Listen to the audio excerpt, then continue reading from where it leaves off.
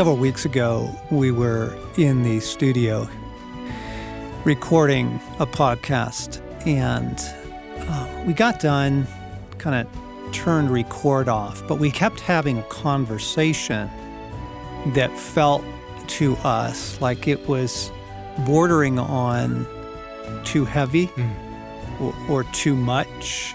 Right, or almost you could feel a hesitation to go there with some of the core things that we were then having conversation on after the mics were turned off. Hesitation. And then after that, I said to myself, that's not fair to our listeners. I don't think that is true, and I don't think that's what they need in this hour. And so it got me thinking about a way that I want to frame the Ransomed Heart podcast going forward.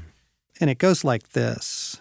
This is a gnarly time to be a human being. This is a very, very ruthless time in history on the earth. The conditions are practically violent on the soul.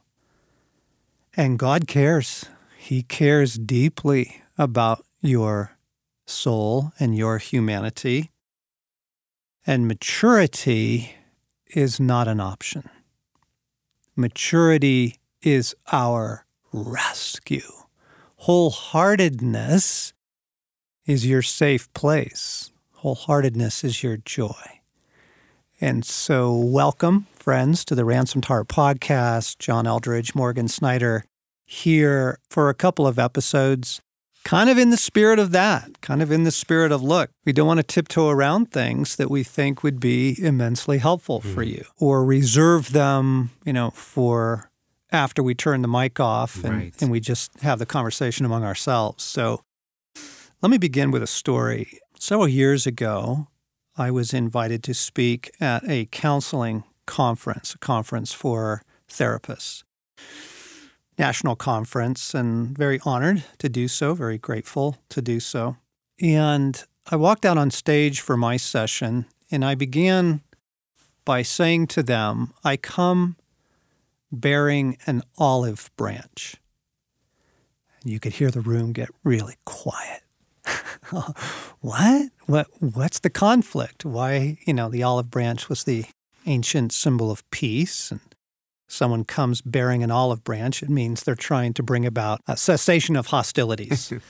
And so what are the hostilities? Why is Eldredge doing this? And I said, for too long, this community of counseling, therapy, psychology, psychotherapy has been in a totally unnecessary tension with a community that, frankly, I'm very familiar with, and a community of inner healing.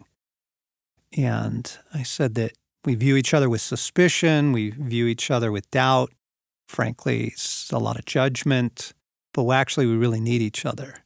And the talk that I went on to give was trying to reconcile the worlds of therapy, which has a number of my very dear friends in it, and a number of extraordinarily beautiful people operating in that world, with the world that might be called a little bit more, supernatural, a little bit more of sort of the direct presence of Jesus involved, the world of inner healing. And we want to go in a similar direction in this podcast.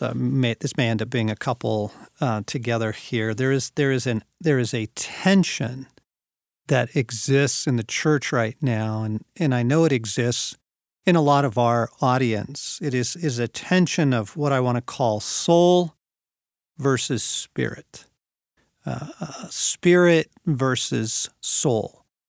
And to get us there, help you understand what I mean by that, are you the kind of person looking for God to touch you in a powerful and remarkable and unmistakable way and simply deal with the inner issues of your soul, places of pain or fear or confusion or uncertainty, childhood wounds, trauma, and therefore you're the kind of person who, is going to conferences and worship events and looking for an encounter with God through which these things will be healed. Mm-hmm.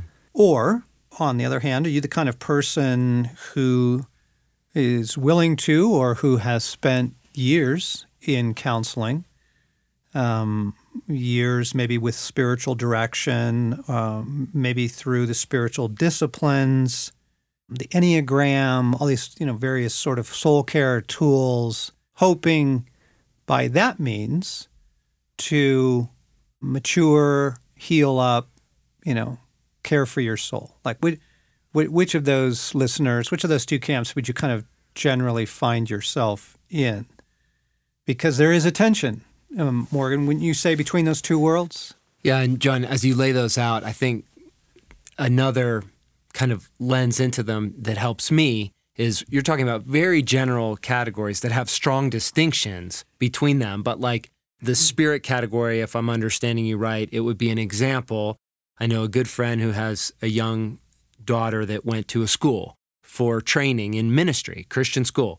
And the fruit of that school is much about supernatural, right? Much conversation about physical healings, about going to pray in neighborhoods that Jesus would just heal that cancer or heal that disease, Yep. right? Mm-hmm. So there's a category that really focuses on the supernatural interaction with the kingdom Yep. to bring about the fruit.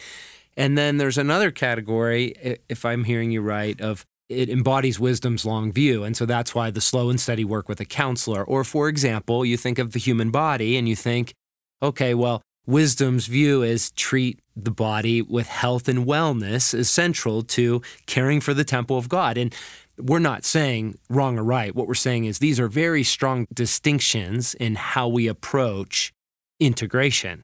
And so just to be careful to not label, like we're not trying to define them heavily, but simply say there are camps, there are communities of orientation among Christendom that look at maturity very differently in their approach. Yeah.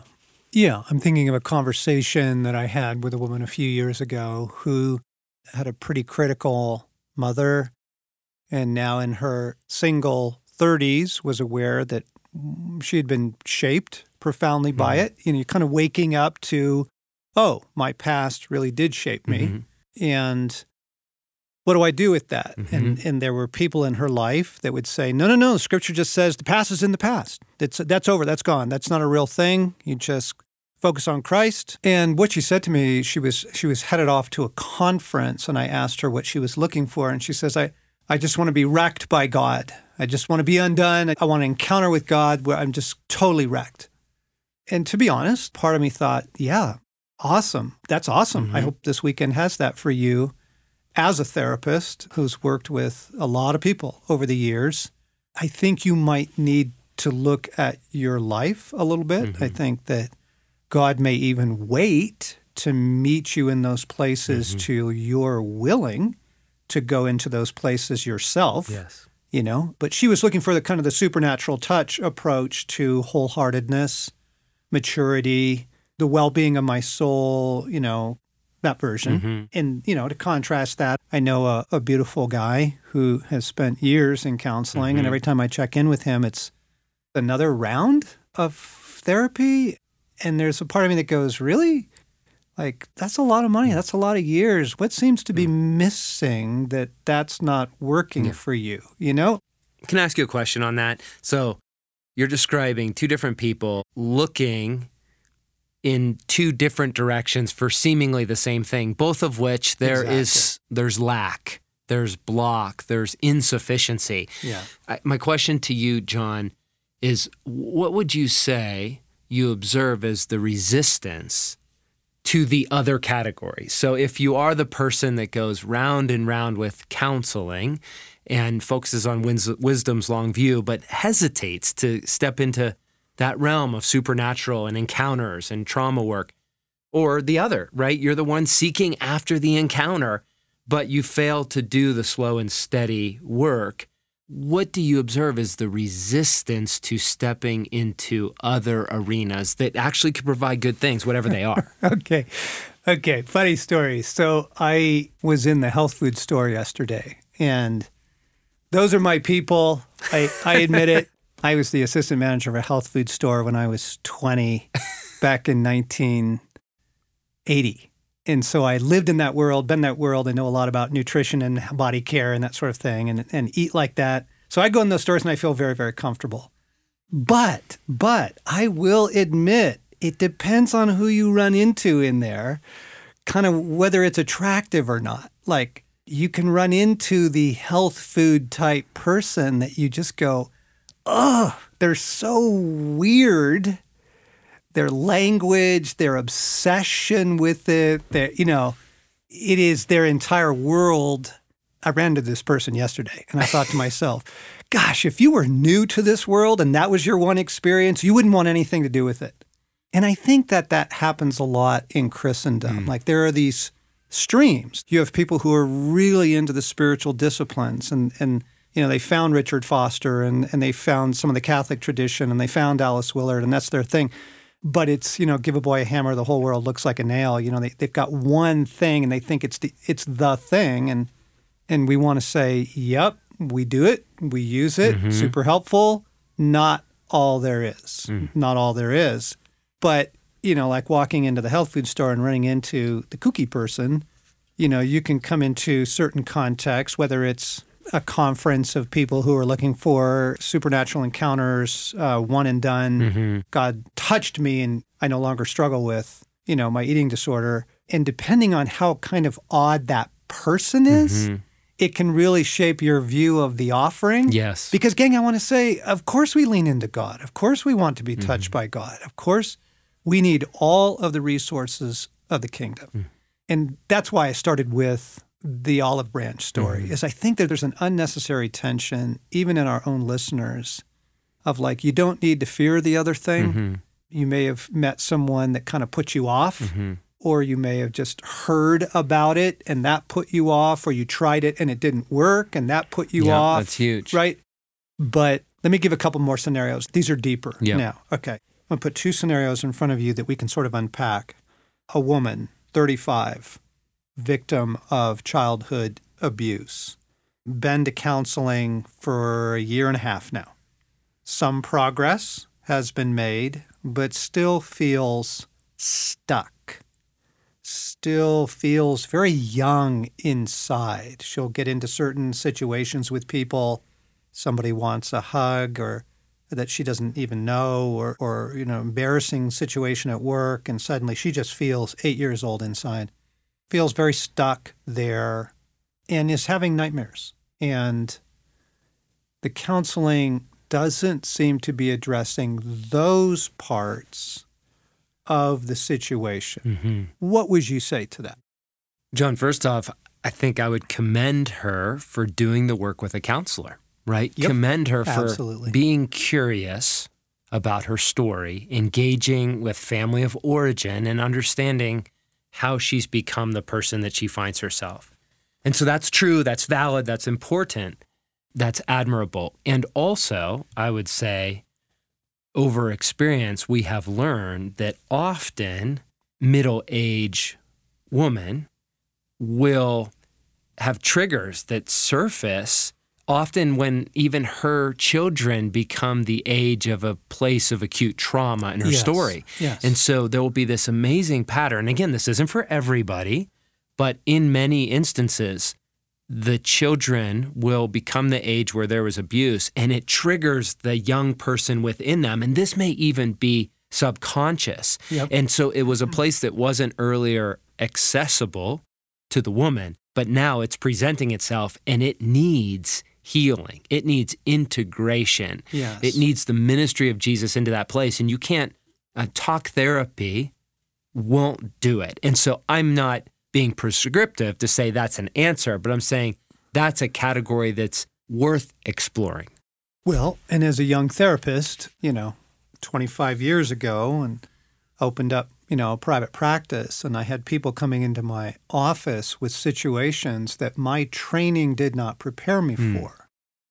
And my training was suspicious of encounters with God. That's my huge. Training was suspicious of the entire category of the possibility of the presence of demons. But I would say that if this woman has pursued that for a year and a half and feels stuck and nightmares are happening and the young place is, presenting itself, other resources are probably needed. Yes. And we don't need to fear that. It doesn't need to make us feel inadequate or that we've blown it.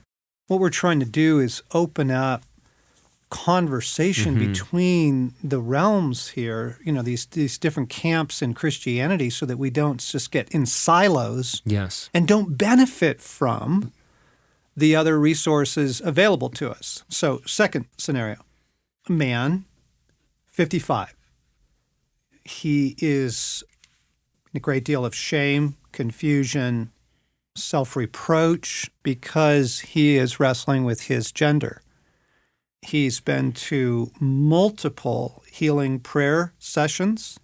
He's traveled across the country to a church known for miracles, but he is still struggling. Feels like it hasn't touched it. Feels like it hasn't gotten there. What would you say to that scenario? Yeah, John, and just, again, playing out specifics, I think in that situation, I would commend him for seeking out, right? Healing, integration for a present pain that he has. But what I would be aware of is, one mentor calls it the miracle of validation, the power of being known by another person in the seat of your deep pain. And so even putting the theology aside for a moment, for that man to be heard, to be listened to by a person that can come to the center of his pain and empathize with him, what must it be like to be you in your body, in your story? And I think what I hear the underlying in that situation is, boy, how much he suffered under, I need to get healed or get fixed to be well. And that's a lot of what's projected on him by people. And so there's actually a lot of harm that's tied to some outcome. But instead, if that man were to walk with another man over time in an environment of masculine love, where he could receive something that's almost a substance, right, that cares for his soul and treats him with dignity as a man, one of the things we've learned is much of the healing of the masculine soul can only come through relationship over time in love, integrous love with another man. Yeah. And so I would want to be curious about how he could explore some of that. Yeah. And just introduce, first off, take the pressure off that this is going to be dealt with in one moment. God might. Yep. He might. Apparently, he hasn't. So let's take that pressure off and let's say maybe God has another healing path for you. Anyway, listeners, I hope you're tracking with us because this isn't just a therapeutic conversation. This is a conversation about how we view Christian experience. What are the resources we're leaning into for maturity? When I said at the beginning of the podcast, I'm going to start saying it all the time now, maturity is not an option. Maturity is your rescue. Wholeheartedness is your safe place. Well, then how do we get there?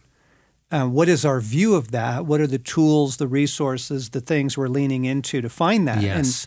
And there's just these camps out there that could really benefit from one another. I all the things that I learned post my graduate education have been invaluable to me along with my graduate education, right? I needed a full palette. I needed a full quiver, right? I wanted more tools in my toolbox, not only to help my clients, but for my own soul, right? For my wife, for my kids. I really appreciate in the earlier story, John, when you said you were in a professional counseling practice environment and you realized what you had was insufficient for what you believed was possible for your client. And so you were applying everything that you learned, and it was rather helpful. But you want more. And so what I hear in that is, one is humility.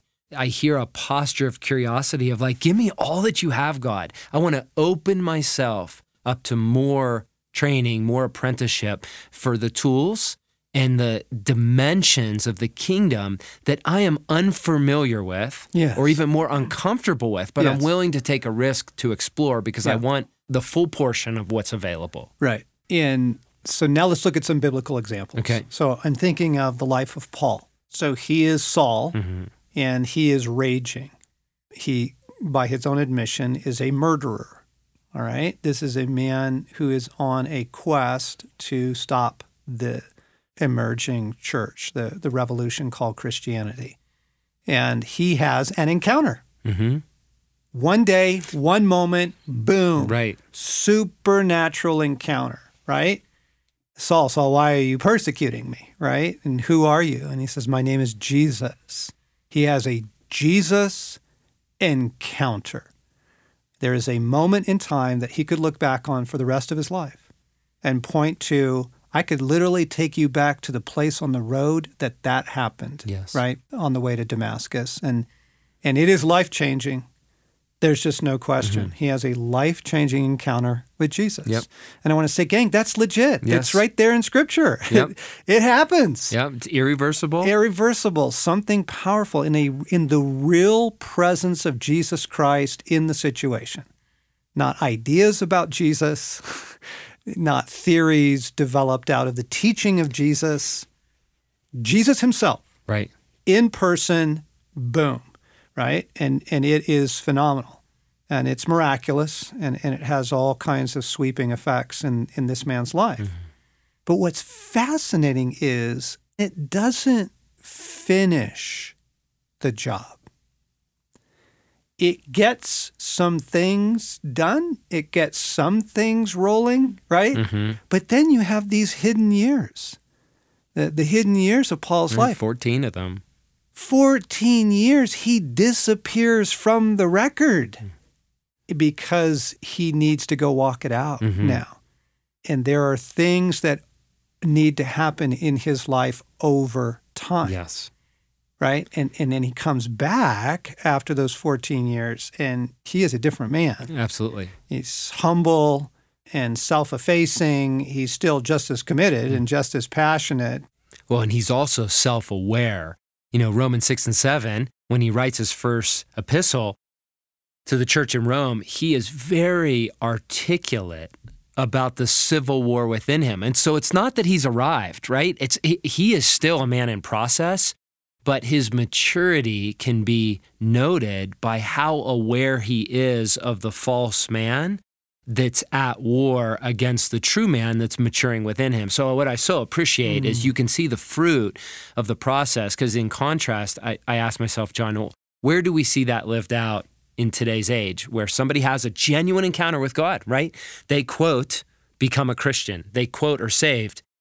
And then they go out and live a whole ministry for the next 40 years on saving other people. But it kind of begins and ends with this prayer of, are you saved or not?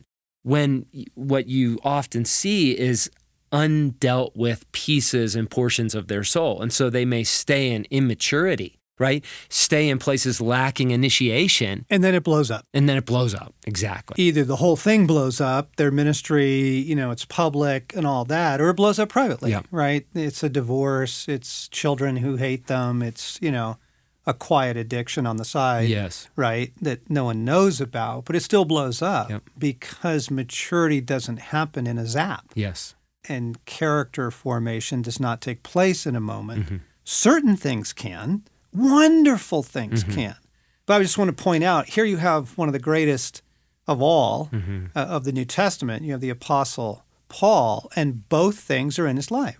So we can't say it's one or the other. Right. And we can't put an emphasis on one or the other. We can say, look, each does certain things, right? The supernatural encounter with the real presence of Jesus, absolutely unforgettable. He's never the same, right? And a process of self-awareness by which, over the period of public silence and solitude, we don't know, what he was doing in all those years, but he doesn't have a big flashy ministry at that point. Right. He's hidden, and he's developing, and he's growing, and he's changing as a person. So just an example. Yeah. And one of the brilliant pieces in that example, John, is those two kind of modalities work interdependently, right? They actually fuel each other, right? We're not talking about separate they really realities. Do fuel each other. As we think about our stories, we flow back from particular healings with the slow and steady process. And so Yes. they actually have a multiplication in their effect when they Yes. are being engaged simultaneously. Absolutely. So another example. So Peter, another great figure, sees a miracle. The miracle isn't done to him, but the miracle happens on his boat. So he's early in the story, just beginning to encounter this man named Jesus. And there's the miracle, and Peter says to him, "Leave me. I'm a sinful man. Like I'm undone. Your presence and what you just did, the miraculous power of your presence, I'm totally undone." So, there it is again, Right, Damascus genuine, Road right? type thing. I mean, the living, actual presence of Jesus and his power to do things. Peter beholds it, and he's never the same. So you have that as well. But then you get that phenomenal story in John 21. Peter goes on, to deny Christ, as most folks will know in that story, betrays his best friend not once, but 3 times on the night that Jesus is arrested and tortured. Peter renounces even knowing him, curses to demonstrate that, he's telling the truth when he's not. And then there's this incredibly beautiful encounter a number of weeks later on the beach. And again, there's a miraculous catch of fish, and the boy, Peter's in the water swimming towards Christ. Now, the last we left Peter, it was shame, guilt, horror, self-reproach. I mean, this is a guy who betrayed the person he loves most in the world. That has consequences that have to be dealt with in the soul. And in this encounter, it's a little different. They have breakfast together on the beach, Jesus and the boys, and then Jesus turns to Peter and says, "Simon, son of John, do you love me more than these?" And you can just imagine the awkwardness in that moment. Peter, last we know of, he was with Jesus, he betrayed him, and so he's like, "Well, yes, Lord, you know that I love you." And Jesus said, "Feed my lambs." And the second time, Jesus said, "Simon, son of John, do you truly love me?" And Peter answered, "Yes, Lord, you know that I love you." And Jesus said, "Take care of my sheep." The third time, he said to him, "Simon, son of John, do you love me?" The scripture says, Peter was hurt because Jesus asked him the third time, "Do you love me?" And he said, "Lord, you know all things. You know that I love you." How many times did he betray Jesus? 3 times. 3 times. How many times does Jesus ask the difficult question? 3 times. Jesus is after something in his soul. Yes. And this is far, far more like a professional therapist going after someone's heart and soul with skill and cunning. He doesn't just breathe on him. The stories of Aslan in some of the beautiful Narnian tales, and someone's upset, and Aslan just breathes on them. And all their fears go away, right? Jesus doesn't do that. Right, in this instance, right. He could do that. Yep. He could do it. Yeah. Here, now, in this, he could. But he doesn't. That's not how he handles it here. He talks it out. He goes straight into the core issue and gives Simon the opportunity to feel what he's feeling. And that's how, in this part of his story, he chooses to heal him. A little different. That's beautiful. Right? It's not zap. It's a conversation that they have, right? He doesn't breathe on him. He doesn't touch him. Simon could have run up and Jesus could have just put his hand on his heart and just said, "Everything's okay." And that's it. That would have been the end of the story. But he doesn't do it that way in this time. So do you see this? Both are illustrated in the scripture. Personal, life-changing encounters with Jesus and process type work with Jesus or one of Jesus's skilled ones, right? I think that's huge. Yep. I think it's helpful. Well, if I put myself in the seat of a listener, and if I've walked in Christian community long enough, I'm aware in hearing those stories of there is a realm that I feel comfortable with, that I feel familiar with, that I feel confident in, and that's kind of where I stay. And for the most part, there's other stuff that generally speaking, for different reasons, I'm not involved in. I avoid or worse, disdain.